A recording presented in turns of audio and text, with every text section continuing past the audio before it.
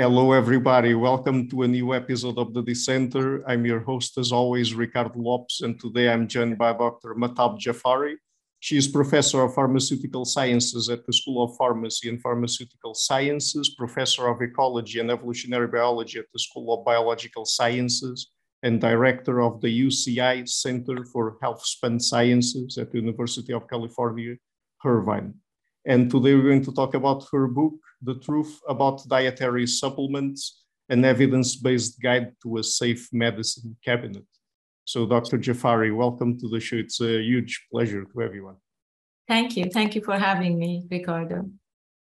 So first of all, and before we get really into the topic of the book, tell us a little bit about your background and your research career and what really got you into writing a book about dietary supplements.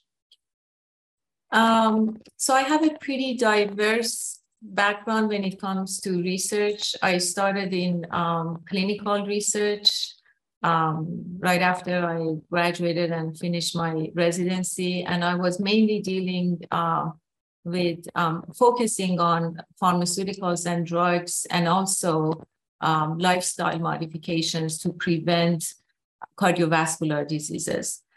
Then I joined Abbott Laboratories as a research scientist, and I eventually led a team of research scientists. And the focus at Abbott was, again, clinical studies, but in neuroscience and also metabolic diseases.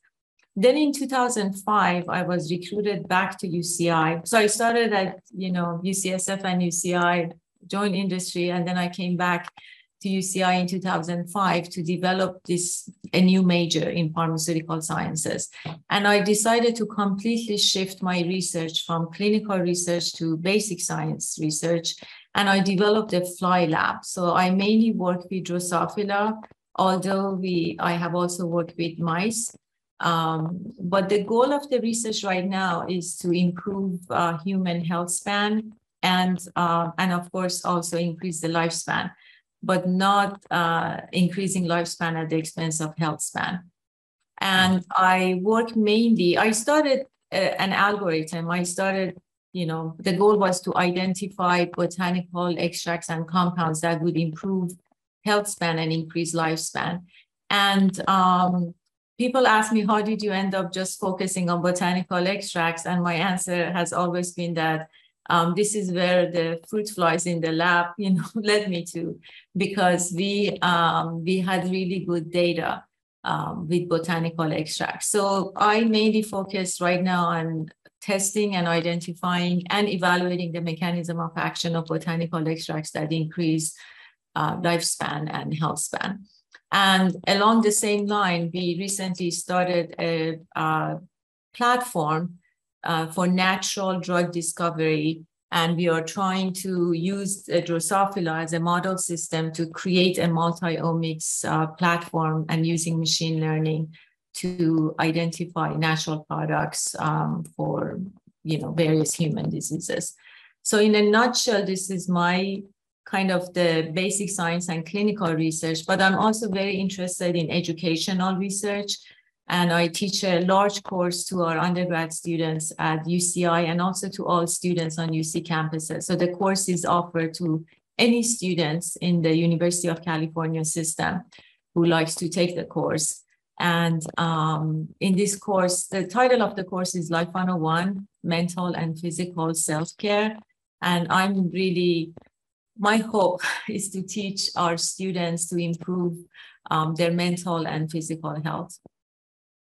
So, and now you mentioned the book. So the book, it was really like a natural continuation of my research, because for the past 27 years as an academic and a researcher, I always get questions about the safety and efficacy of dietary supplements. So finally, 6 years ago, or maybe 7 now, I decided to write a book for the community with just the goal of educating the public about this industry and dietary supplements. So that's where I am now. Yeah, a really fascinating and diverse background then. So Getting into the book. So the first question, I guess, would be, and perhaps it is an important one for the general public, what is a supplement and how can people distinguish or know how to distinguish a supplement from other kinds of medication? So as you know, if you are taking a medication, you need to have a prescription from a healthcare provider, mainly physicians, who would prescribe that medication or drug for you to take to address a specific disease or a symptom. For dietary supplements, you don't need a prescription. So it is, so you can just go to any store that sells them and purchase them. And the definition of dietary supplement is pretty broad. If just the name dietary supplement implies that these supplements supplement the diet, supplement the foods that we take. So that's like the simple definition, that they supplement our diets. But as far as their variety goes, we have many kinds of dietary supplements on the market, from vitamins that are highly consumed by people, to minerals, to proteins, to botanical extracts and herbs, and also probiotics and enzymes are also included in the dietary supplement definition and category. Do you know what supplements people are taking the most, at least in the US, which is where your work focuses the most? That's a very good question, and it's I always say that this is the $1 million question. But if you do a Google search and if you review the literature, you will find that mainly vitamins, including antioxidants, are highly consumed.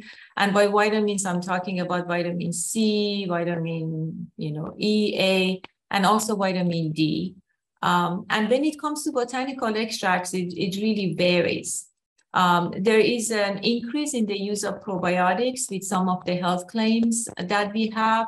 So the incidence or the prevalence of the use of dietary supplements depends on the time of the year and also the situation that we are in. For instance, during the pandemic, people consumed a lot of dietary supplements, and they reached out to dietary supplements to boost, for instance, their immune system.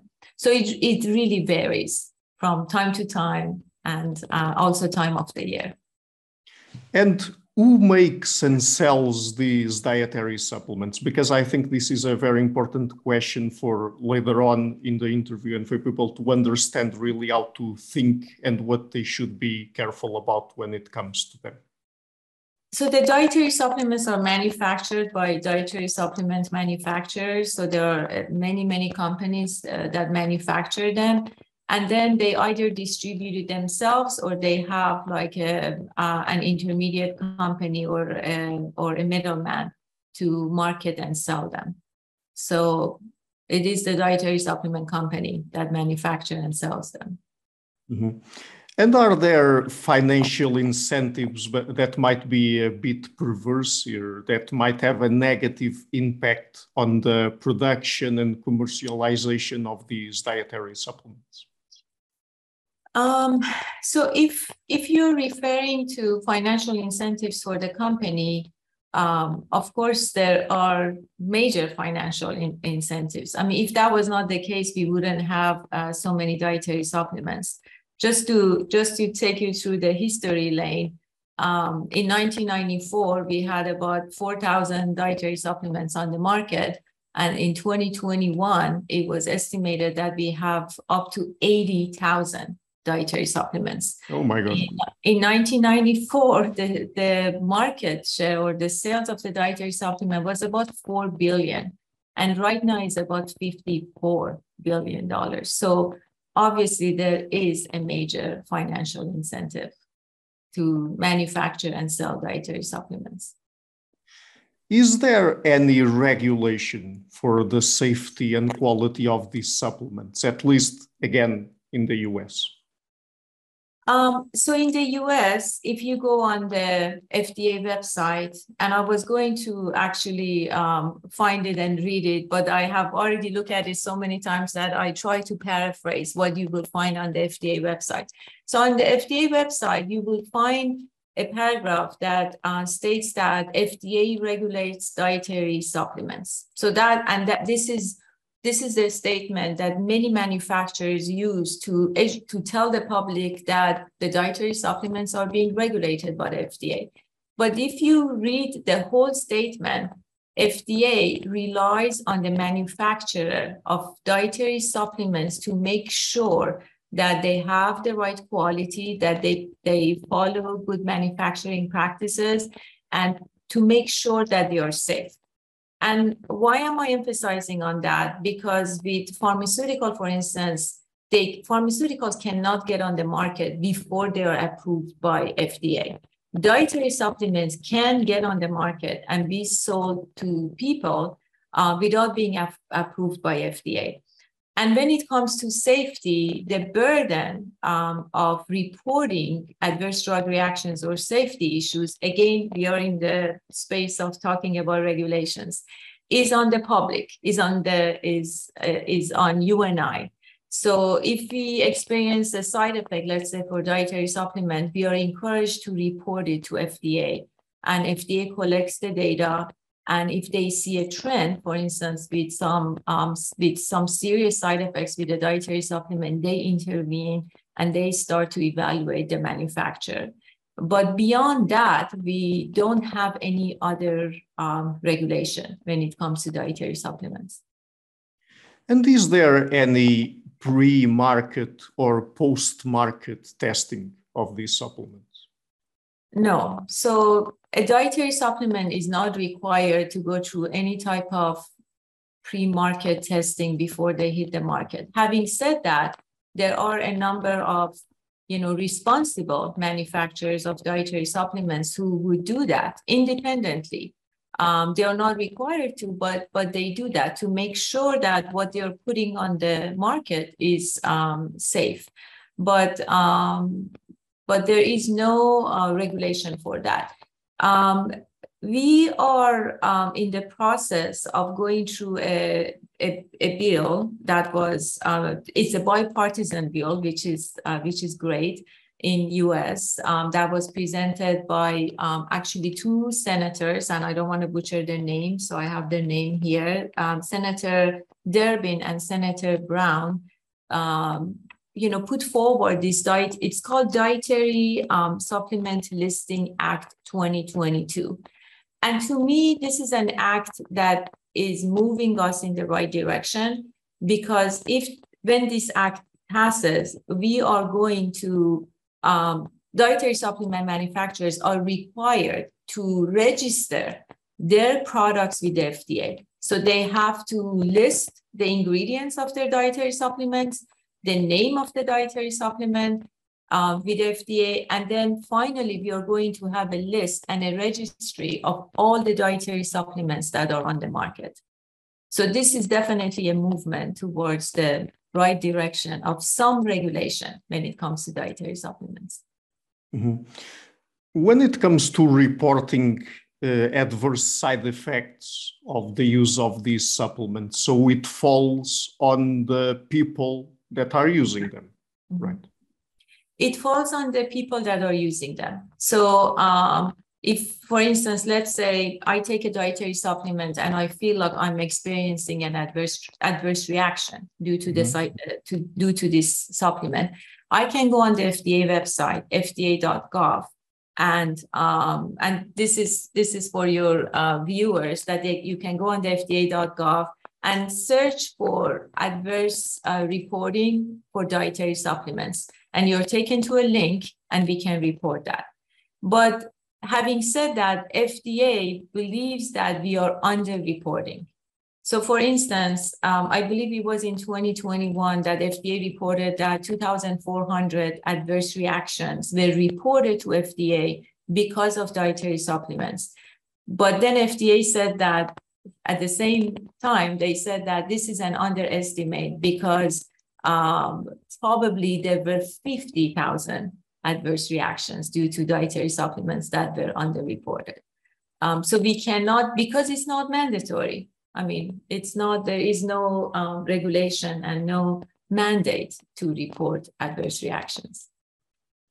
Do you have any idea why this is the case? I mean, why is it that these supplements are not put under the same regulations and,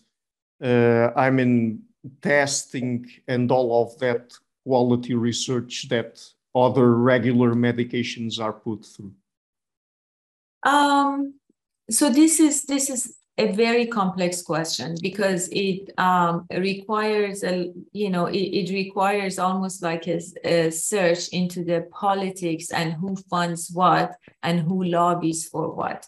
But the quick answer to your question is that FDA is underfunded. So I happened to run a few years ago to run an internship for my students at the FDA office in our town. And I would go to these meetings. They were called Breakfast with the FDA Investigators. And I would listen to the stories and cases of FDA officials where they were trying to look into these adverse reactions and the reports by the community. And they're understaffed. So that's one reason to create better safety when it comes to dietary supplements. And the other issues are the laws. So in 1994, this law was passed by the Congress, Dietary Health and Education Act, the Dietary Safety Health Education, DSHEA. And everybody thought that, oh, now we are going to regulate dietary supplements because they are not going to be considered as foodstuff. But the question is, if that was the case, why after passing that act, we had such an overflow of dietary supplements in the market? As I mentioned earlier, from 4,000 on the market in 1994 to almost like 80,000 right now. So we have to ask ourselves this question. So I am hoping that with the passage of the Dietary Supplement Listing Act 2022, we are moving towards the right direction to regulate, to have more regulations when it comes to dietary supplements. Mm-hmm. Getting into another topic, with what you know, do people generally need dietary supplements? If you have a sound, nutrition plan or diet, the chances of needing a dietary supplement is very slim. Having said that, if an individual is malnourished or they have deficiencies that are documented by a blood test, then the answer is yes, we need to supplement with dietary supplements. But for the most part, if you follow a good diet, you don't need dietary supplements. And how can people know when they need them? So what I recommend, and this is something that I recommended in the last chapter of the book, that is really trying to educate people how to choose the right dietary supplements, is the best place to start is with a very simple but comprehensive blood test. For instance, people are very confused about how much vitamin D they need to take.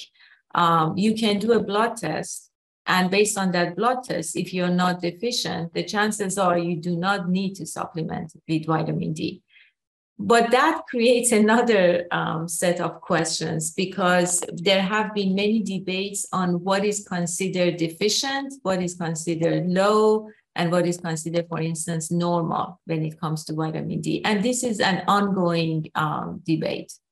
But if you go to a lab and you check your vitamin D levels, and based on the lab results, they give you a range and you're in the range, the chances are you don't need to supplement with vitamin D. And I'm using vitamin D as an example. Mm-hmm. And why is it that diet might not be always enough? I mean, why is it that in some cases, even if people have perhaps a generally balanced diet, they might also need some supplements? Well, if we all had a good diet, I mean, if we followed a good, sound, healthy diet, we wouldn't have such a high incidence of type 2 diabetes, cardiovascular disease, obesity, and other metabolic diseases. So obviously, we need to do a better job with our diet. But the answer to the question is a very personal question that we should all ask ourselves. Is it better to have a sound diet and to pay attention to what we put on our plate and what we eat, or opt for a dietary supplement that for the most part, we may not even know how safe they are and what is in that pill or capsule or, tablet. Mm-hmm. So I would like to recommend that we go for the better nutritious diet. And do you think that supplementing food would be enough to tackle at least the most common nutritional deficiencies? Yes, I absolutely do. And research has shown, for instance, that supplementing food stuff with some of these dietary supplements have been very helpful. For instance, we have, products, food stuff that are enriched with folate, or they have some additional calcium or some vitamin D. Do they help with anything? I can't answer that question because, again, if you're not deficient, adding more vitamins to your food, to your milk, to your cereal is not really going to help. But if you are deficient, then yes. What about specifically some plant-based supplements and botanicals used in traditional societies? Do those also count as dietary supplements?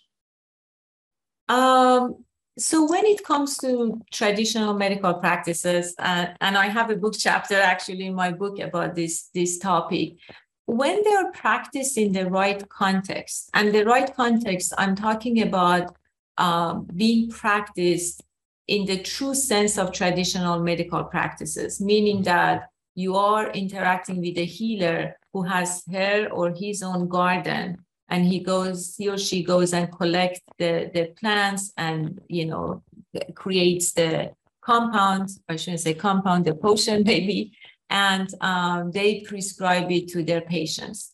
And in that context, these traditional medical practices have worked for thousands of years. So we cannot argue with the fact that traditional Chinese medicine, for instance, has worked. And now we have data. We have kind of what I call Western scientific data to prove that. But what happens is that in our world, in Western countries, we take a snapshot or we take a small component of that practice and try to put it in a bottle in a synthetic form and say that, okay, this is a natural supplement that is going to have the same effect that has been observed for thousands of years in these traditional medical practices. I personally don't think that will work because it's a very reductionistic approach and practice to something that is very holistic and very much more integrative and comprehensive. Mm-hmm. Another question, because of the regulation issues we talked about, can we be sure about the ingredients of a particular supplement? So again, the answer to the question is no, not really. So we have to do our own homework. And again, in my book, I talk about some of the things and some of the steps that we can take to address these issues is to look up the history of the dietary supplement manufacturer, put the name of the company, for instance, in FDA.gov to see if they have been investigated by FDA, if there has been any reports against them. So there are some steps that we can take, but just because a list of ingredients is listed on the dietary supplement product, that doesn't mean that the FDA had approved and checked those ingredients. So really the burden of proof is on us, on the consumer. And in the case of these supplements, there's a higher risk of contamination than with regular pharmaceuticals, correct? Yes, and I'm not gonna touch pharmaceuticals in our discussion, because when it comes to pharmaceuticals, we are talking about brand names and generic, right? So now we have a number of reports on contamination and adulteration issues with generic pharmaceuticals. So that's a completely separate issue that it is going to be another chat between you and I for another interview. But when it comes to dietary supplements, yes, and I have talked about some examples about adulterations and also contamination. And by adulteration, I mean that, for instance, you are taking a dietary supplement for weight loss and you notice that it's working, you're losing weight and it's working. Well, the chances are that that dietary supplement may be adulterated, meaning that it could still have even sometimes illegal ingredients such as ephedrine, for instance, or fen-phen in them. So adulteration is an issue, definitely. And when people take other medications, should they inform their doctors about these other supplements that they might be taking? Because there could be interactions sometimes, correct? Absolutely. Informing your healthcare provider and your physician about the dietary supplements that you take is very, very important. Samueli Foundation 2 years ago did a study asking people about their beliefs when it comes to dietary supplements. Some of the questions that you're asking me about the regulation, the FDA involvement, and one of the questions that they asked was if the public shares this information with their healthcare providers, and almost half of us don't.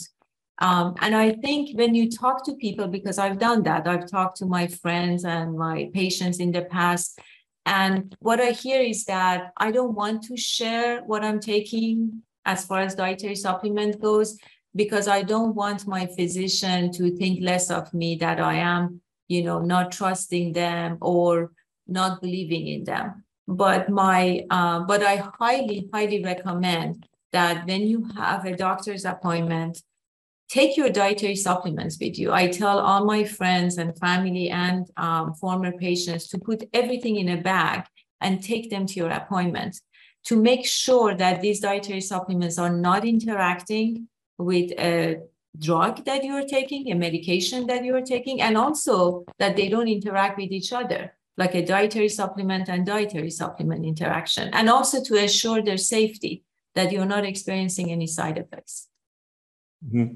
And also, of course, this is a bit anecdotal, but I've heard people saying just that they think these are natural and so there won't be any issues with them. They won't do anything bad to their health. So yes, and you brought up a very good point, that public perception at times is that these are natural products. So because they're natural, they must be safe. And that is not correct. And how can we know that a supplement is trustworthy? So again, I can emphasize more on what I just said, that the burden of proof is really on us, is on our shoulders. So we have to do our homework. We have to go on the company website, for instance, to see how much research they do, because most reputable companies, all reputable companies, they list the research that they do on these supplements. They do have an R&D, for instance, department who does that, and they even publish high quality papers on dietary supplements that they are selling. Having said that, you have to be careful, because if the science is funded just by that manufacturer, then there is a conflict of interest, obviously. But we have to be careful. So again, going on the FDA.gov website, going on the Office of Dietary Supplements, NIH website, to make sure that the supplements that you're taking doesn't have any issues. So these are the two good places to start. Mm-hmm. And talk to your healthcare provider, obviously. But I guess that another issue there is that even if sometimes you can go to the website and they provide some studies there, people also need to learn a little bit about how to distinguish good studies from bad studies, right? Because many times what they provide are really low quality studies. Right. Yes, and that is another issue, and that's why the Office of Dietary Supplement at NIH has started to take this issue very seriously and publishing statement papers. For instance, I was a co-author in one of them to educate the scientific community about the importance of high quality research when it comes to natural products. And the high quality research, I'm not just referring to clinical studies where we put the dietary supplement, test them in humans. I'm talking about the whole spectrum of research, meaning that when you start testing that compound in a petri dish in vitro to in vivo, meaning testing it in various animal model systems, such as in my case, Drosophila in mice, to other mammals, and clinical studies in humans. So I am hopeful and optimistic that we are moving towards that direction of having high quality studies. And I would also like to encourage the public to take a more active role in this space and almost become an activist and talk to their representatives and make sure that high quality research on dietary supplements becomes almost mandatory for supplements that are put on the market. Mm-hmm. And here, and particularly since we're talking about medicine and pharmacy and pharmaceutical sciences, the gold standard would be randomized clinical trials, correct? Yes. The gold standards would be randomized clinical trials. And Ricardo, I just want to digress here and just tell your viewer that, yeah, my training is in pharmaceutical sciences, but I am not really pro pharmaceuticals because I think that we should really try to have a good lifestyle as much as we can to avoid taking pharmaceuticals. But of course, there's always a place for them. If you have an infection, God forbid, let's say, somebody has pneumonia, I'm not going to ask them to meditate and just go for a walk in the nature to treat that infection. Obviously, there is a place for pharmaceuticals, but we should really do our best to improve our lifestyle so that we stay away from pharmaceuticals and also, in this case, dietary supplements. Mm-hmm. Would you say that the marketing claims, and I'm focusing here on the marketing because that's usually what people are exposed to on TV, social media, the internet in general, that they are usually backed by science? I mean, the marketing claims behind these dietary and natural supplements. Well, my very quick answer to your question is that we should not trust these marketing claims. And we should also educate ourselves about what does science mean?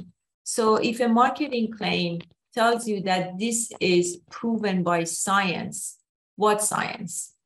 So we have to really look a little bit deeper to figure out what science they were talking about.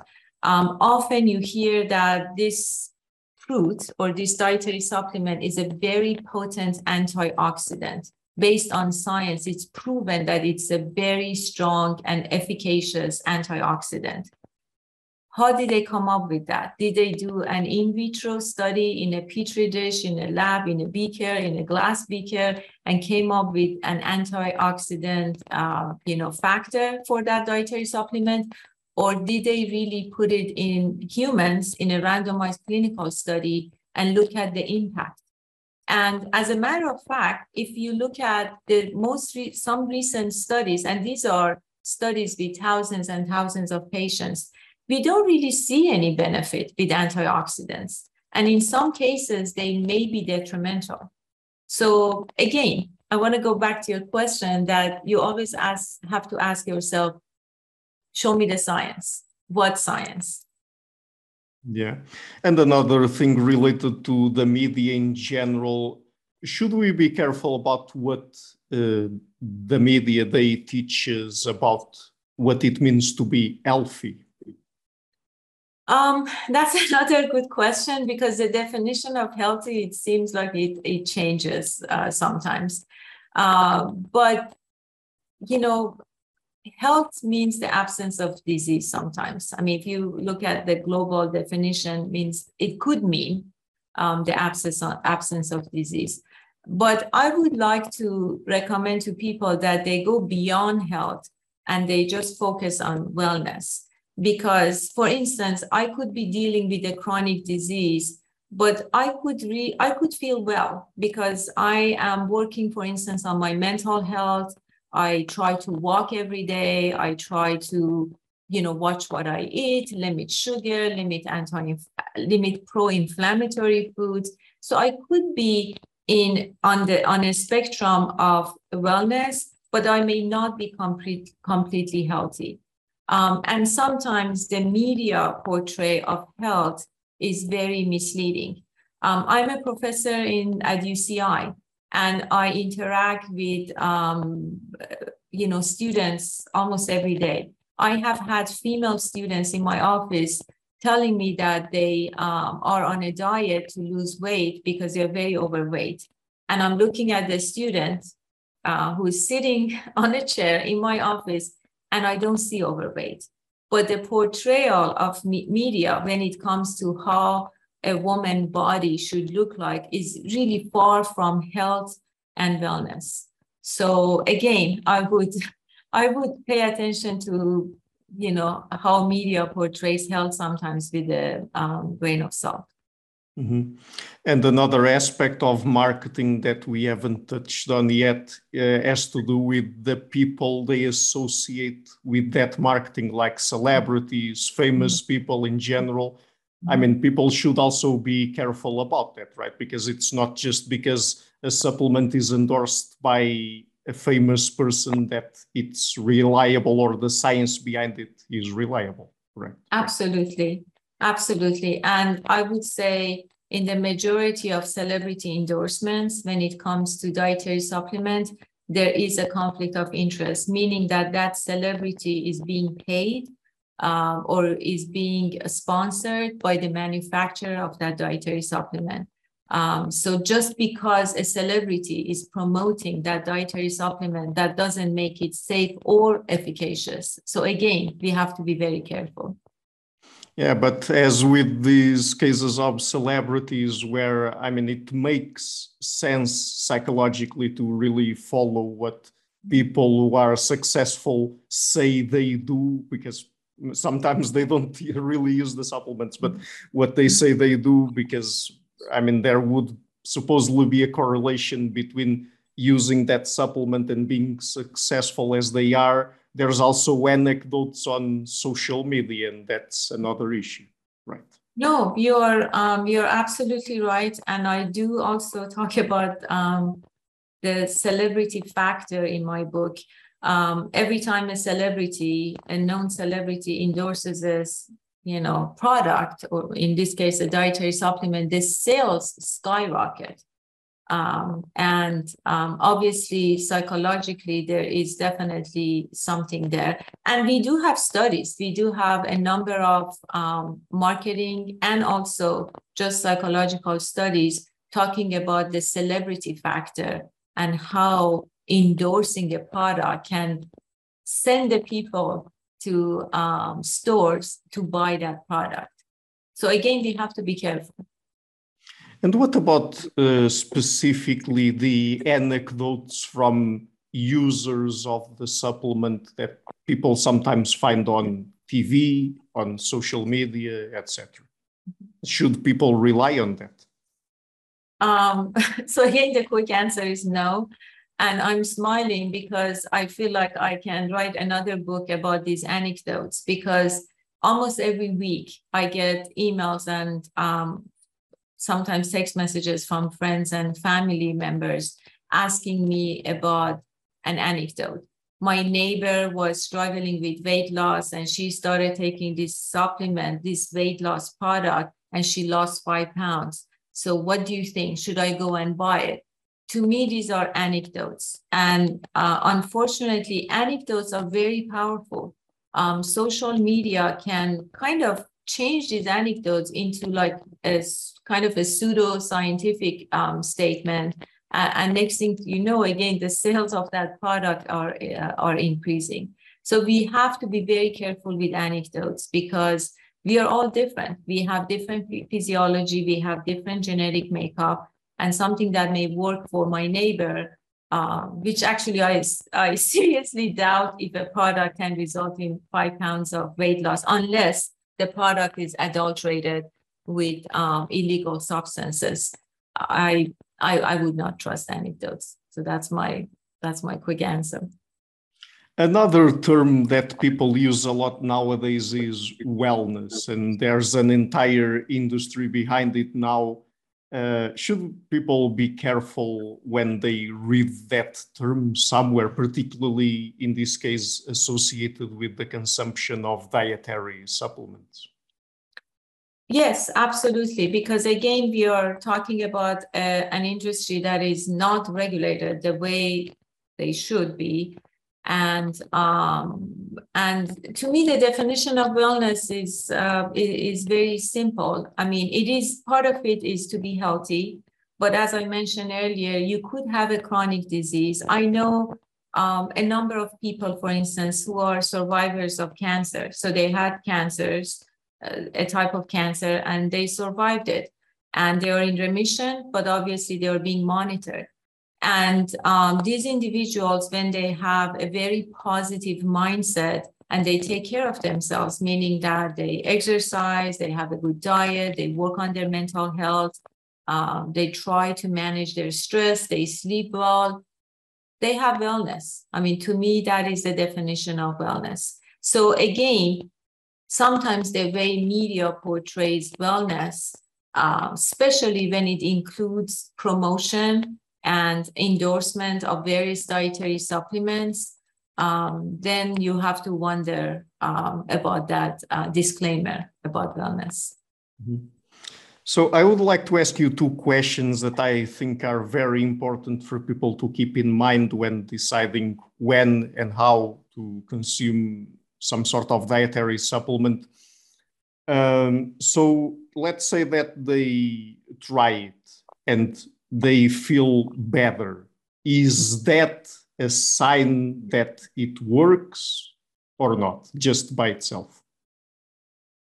So define better for me, because this is a very general question and it really, like for instance, if you're somebody who's constantly tired and you're experiencing, chronic fatigue or anyways, you're very, very tired and you check your blood level and you're low in B12. And then I supplement you start taking vitamin B12 supplements. And after a few weeks, you start feeling better. Then by all means, continue taking that B12. But make sure you continue monitoring your levels. So don't check your level once and then it's low and then start taking the supplement and then forget about monitoring. So this is just a very, I guess, simple example to like answer your question. But better is a very general and generic term. So it really depends what you mean by feeling better. Yeah, perhaps to be more specific, so someone has a particular health issue and they think that I mean, I don't know, they could have some kind of pain, something like that, and then the pain goes away. And they think it's because of the supplement, but it might not be because of the supplement, correct? It just might be placebo effect or something like that. Yeah, well, placebo effect is very, very powerful. And no science has proved the placebo effect. So I'm not just, this is not my personal opinion. Because studies have shown that when you believe in something, your belief system can have a tremendous impact on your perception and how you feel. So that is definitely there. I always use the example of my grandmother who had a very bad case of knee arthritis. And I gave her 200 units of vitamin E, just one vitamin E capsule, 200 units. She took that and she immediately, in like 5 minutes, she felt better. And I just couldn't believe that. I thought she was joking, but she said, no, this makes me feel better. So I gave her some vitamin E and she was taking, the capsule every day, 200 units of vitamin E every day. And I didn't have the heart to tell her that, this is placebo. Vitamin E does nothing for your arthritis. But the fact that she believed that her granddaughter, who was like this scientist and knew about this stuff, is giving her something that is helping her arthritis, was helping the pain. So who was I to tell her that, oh, grandma, please don't take vitamin E, because scientifically vitamin E is not proven to help with arthritis. So placebo effect is major, and the belief system is very powerful. Mm-hmm. And I guess that another misconception that is important to address here is that sometimes people think that just because they're taking a dietary supplement and it's just a vitamin, a mineral or something like that, then it doesn't really matter the daily quantity they take. So they don't even care about the daily recommended intake nor anything like that. They think it's just vitamin D, vitamin C, whatever, so I can take as much as I want of it. But that's not really true. They should be more careful about it, correct? They should be very careful about it, especially when we are talking about fat-soluble vitamins, because when we take too much of a fat-soluble vitamins, where do you think the extra is going to go? The extra is going to go in our, fat tissue that we have all over our body, and it just stays there. And it's going to take a very long time for us to get rid of that vitamin that is fat-soluble. So we shouldn't take, random amount and as much as we want, because the more is better. This is really not the case.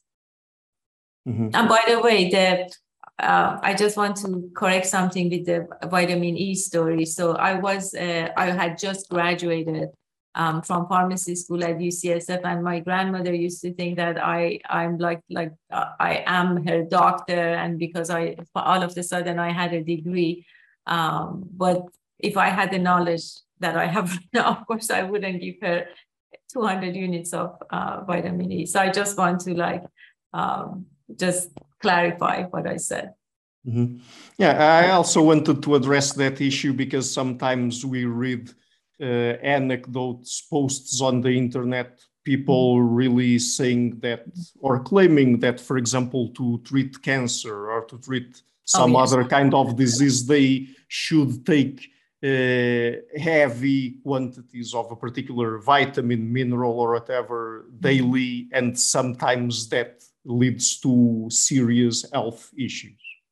Oh, absolutely. And all you need to do is to look for high quality studies that have been sponsored by, let's say, NIH, and you can find these studies showing that actually too much of these antioxidants and vitamins are not good for you. For instance, if somebody is getting chemotherapy for breast cancer, they should not be on any antioxidants or vitamins. And now we have studies showing that it's harmful to do that. So yes, I agree 100%. Mm-hmm. So another thing that you tackle in the book has to do with pet supplements, because now there's also supplements for our pets, our cats, dogs, and others. Should people also be careful about this? I mean, should they care about also going into the websites and other places and get informed about what they're giving their pets? Yes, so pretty much everything that we have talked about so far also applies to pets. So we definitely have to be careful, and we have to be careful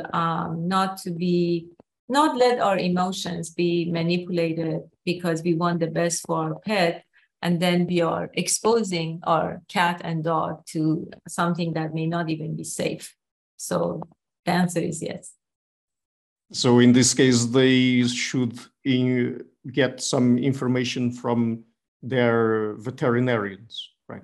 Yes, they should get information from their vet, but they also have to use their common sense, because a friend of mine called me once right after leaving her vet office after, an appointment for her dog.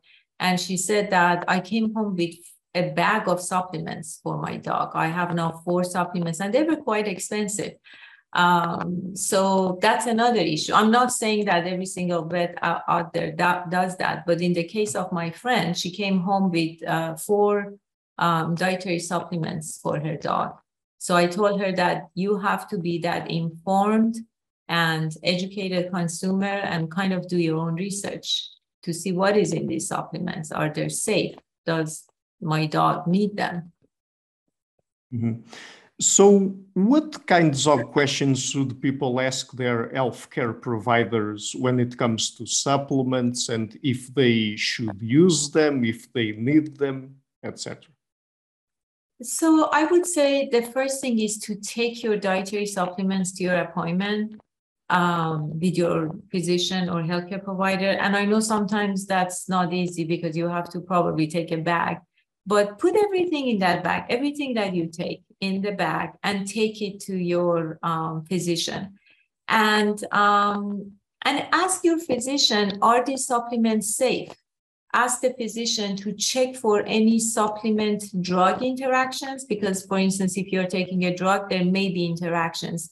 And also ask them if there are any supplement interactions. So you want to really create a very educated and a very sensible environment for yourself when it comes to dietary supplements, and make sure that all your healthcare providers, we may, for instance, see a primary care provider, a general practitioner for like an annual checkup, but let's say we also have an endocrine issue and we may see an endocrinologist for that.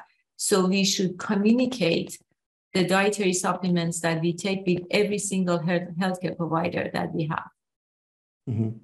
And how can people learn that they have a deficiency? For example, a very common way is through blood tests, but is that enough, or is that the only way, or not?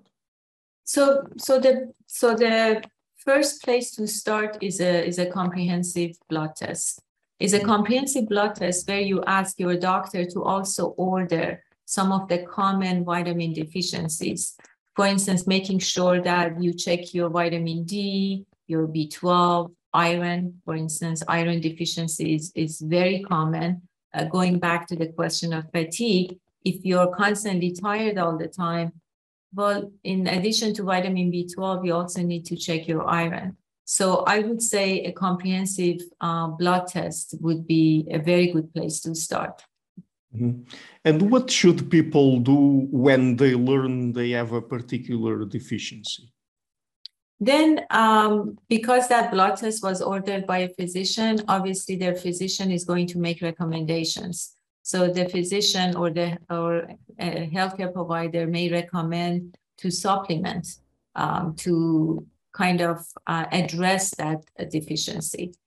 And one recommendation that I have is when you check your blood test and you're deficient and you're asked to start supplementing, let's say your physician tells you that you're vitamin D deficient, you need to take 1,000 units of vitamin D every day. I would say that in 3 to 6 months, make sure you get another blood test to make sure that, your levels are normal, you're not going above the limit, and that this supplementation is working for you. So monitoring and follow-up appointments are also very important. Are there cases where just through diet, changing particular aspects of their diet, people might balance that deficiency and they might correct it? Yes. So for the most part, we can. And a resource that I always share with everyone is the Office of Dietary Supplements website, so the ODS at NIH website. And if you go on this website, there are fact sheets on every dietary supplement. For instance, there's a fact sheet on calcium, on magnesium, on iron. And in those fact sheets, you have tables of foodstuff, fruits, vegetable, and food products that can help you to kind of address that deficiency. And it will give you like portions and how much of that vitamins or mineral you can find in that in that specific portion. For instance, it tells you that 1 ounce of this vegetable is going to give you this much calcium. So you can definitely use food and fruits and vegetables to alleviate deficiencies. Mm-hmm. So at least some of these deficiencies, not all, of course, could be addressed with the help of a nutritionist and not necessarily by using supplements. Absolutely, yes. Mm-hmm. And that's a safer way to address them. Yeah. So one last question, and I think this is a hugely important one. How can people monitor the effects that the dietary supplements are having on their bodies to really know that they're not going through anything that is not normal and that might be an adverse side effect? So it really depends on the deficiency and on the supplement. For instance, if you are iron deficient and that deficiency is documented by a blood test, and you start taking iron supplements, then the way to monitor it is to repeat your labs, is to repeat your blood test to make sure that, you are within the normal limits. But if the iron deficiency, for instance, causes you to be very tired and fatigued all the time, you can see improvements yourself, meaning that after supplementing, maybe after 2 or 3 weeks, you start feeling better. So again, having really open and honest conversations with the healthcare providers and physicians that we have is a very good place to start, because you almost by doing that, you're creating a partnership with your physician when it comes to also your nutritional needs and dietary supplement needs. So that's what I recommend, that you do it yourself, but then you also communicate with your physician to partner with you. Mm-hmm. But are there, for example, any specific signs or symptoms that people should be aware of, should try to monitor, that perhaps might indicate that there would be something wrong with that supplement or the way they're using it? Or does it really depend on the supplement itself, and there's not really a general, let's say, checklist that people can follow to monitor that kind of thing? There is no general checklist to say that, okay, this is a checklist for all the dietary supplements out there. The checking is very individualized and it's very individual specific. But really the key is moderation and to take the supplements that you need. A friend of mine started experiencing a lot of nervousness, even a little bit of tremor, kind of insomnia and diarrhea, and she had no idea why she was experiencing these symptoms. I asked her to send me a list of all the dietary supplements she takes. She took and she sent them to me. I said, no, I need the doses. You need to tell me how much. And it took me 2 seconds to figure out, for instance, that vitamin C was the troublemaker, because she was taking about 6 grams, 6,000 milligrams of vitamin C every day. And all the side effects that she was experiencing was because of the high dose of vitamin C. So as you can see, it's very individualized. Everybody should develop their own checklist and monitor themselves and listen to their body. So in the case of my friend, she stopped taking it, and in a few days, those symptoms were gone. But sometimes the damage can just be irreversible. In the case of my friend, she was very lucky because, you know, she was fine. So I would say it's case by case, and every individual is different. Mm-hmm. Yeah, but I imagine that many times it's complicated for people because since they don't have enough information, they might have symptoms or signs, and they might not attribute them to their using that particular supplement.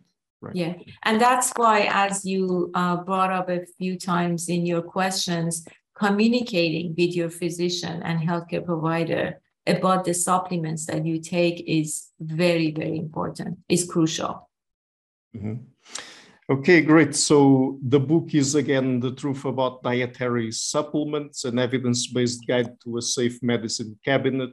I will be leaving a link to it in the description box of the interview. Dr. Jafari, just before we go, would you like to mention where people can find you and your work on the internet? So as you mentioned, I'm a professor at University of California in Irvine. So if you go on the uci.edu and type in my name, which is listed on my picture, Mahtab Jafari, you will find me. So you can find all my information. I mean, I have a research lab at UCI, and I also have a faculty profile. And I am also the director of the UCI Center for Healthspan Sciences, and you can also find me on that website. Great. So I will be leaving some of the links to that also in the description box of the interview. And Dr. Jafari, it's been a huge pleasure to talk to you, and thank you so much for taking the time to come on the show. No, thank you, Ricardo, for inviting me. It was a pleasure. Thank you. Hello everybody, thank you for watching this episode until the end. To keep the channel sustainable, I would like to ask you to please visit my Patreon page and consider making a pledge there, starting at $1 per month. You also have links to PayPal. Otherwise, and if you like what I'm doing, please share it, leave a like and hit the subscription button. This show is brought to you by Enlights, learning and development done differently. Check their website at enlights.com. I would also like to give a huge thank you to my main patrons and PayPal supporters, Karen Litska and Blanchett Perga, Larsen, Lau Guerrero, Francis Ford, Hans Frederick Sunder, Ricardo Vladimiro, Craig Healy, Adam Castle, Olaf, Alex, Jonathan Wiesel, Jacob Klinkby, Matthew Whiting, Bert Arno Wolf, Tim Hollis, Eric Alenia, John Connors, Paulina Barron, Philip Force Connolly, Jerry Mueller, Herbert Gintis, Bo Weingard, Rebecca Newberger Goldstein, Dan Demetrio, Robert Windegar, Rui Inácio, Arthur Coe, Zup, Marco Neves, Colin Holbrook, Susan Pinker, Bernardo Seixas, Pablo Santurbano, Simon Colombo, Jorge Pinha, Phil Kavanagh, Corey Clark, Mark Blythe, Roberto Inguenzo, Michael Stormir, Samuel Andreff, Tiago Nunes, Bernard Unig, Alexander Dunbauer, Fergal Cusson, Evan Bodrenko, Hal Herzog, Don Ross, Jonathan Librant, Oslan Bullitt, Nathan Nguyen, Stanton T, Samuel Correa, Eric Hines, Mark Smith, J.W., João Weira, Tom Hummel, David Sloan Wilson, Yacila Dez Araújo, Eden Solon, Romain Roach, Dmitry Grigoriev, Diego Londonio Correa, Tom Roth, Yannick Punter, Adana Rusmani, Nicole Barbaro, Adam Hunt, Pavel Ostazewski, Alec Bach, Catherine and Patrick Tobin, Al Ortiz, Guy Madison, Gary G. Allman, João Linhares, Lida Cosmidis, Saima Afzal, Adrian Yegi, Nick Golden, Paulo Tolentino, João Barbosa, Jules Price, Edward Hall, Edin Bronner, Franca Bortolotti, Gabriel Pontes Cortez, Ursula Litska, Denise Cook, Scott, Zachary Fish, Tim Duffy, Todd Shackelford, and Sonny Smith. My producers is our web, Jim Frank, Lucas Stafiniak, Ian Gilligan, Luís Caetano, Tom Vanag, Dam Cortes Dixon, João Linhares, Benedict Muller, Vega Guidi, Sardus France, Thomas Trumbull, and Nuno Welder, and my executive producers Michel Rugieski, Rosie, James Pratt, Matthew Lavender, Sergio Quadriano, and Bogdan Kanivat. Thank you for all.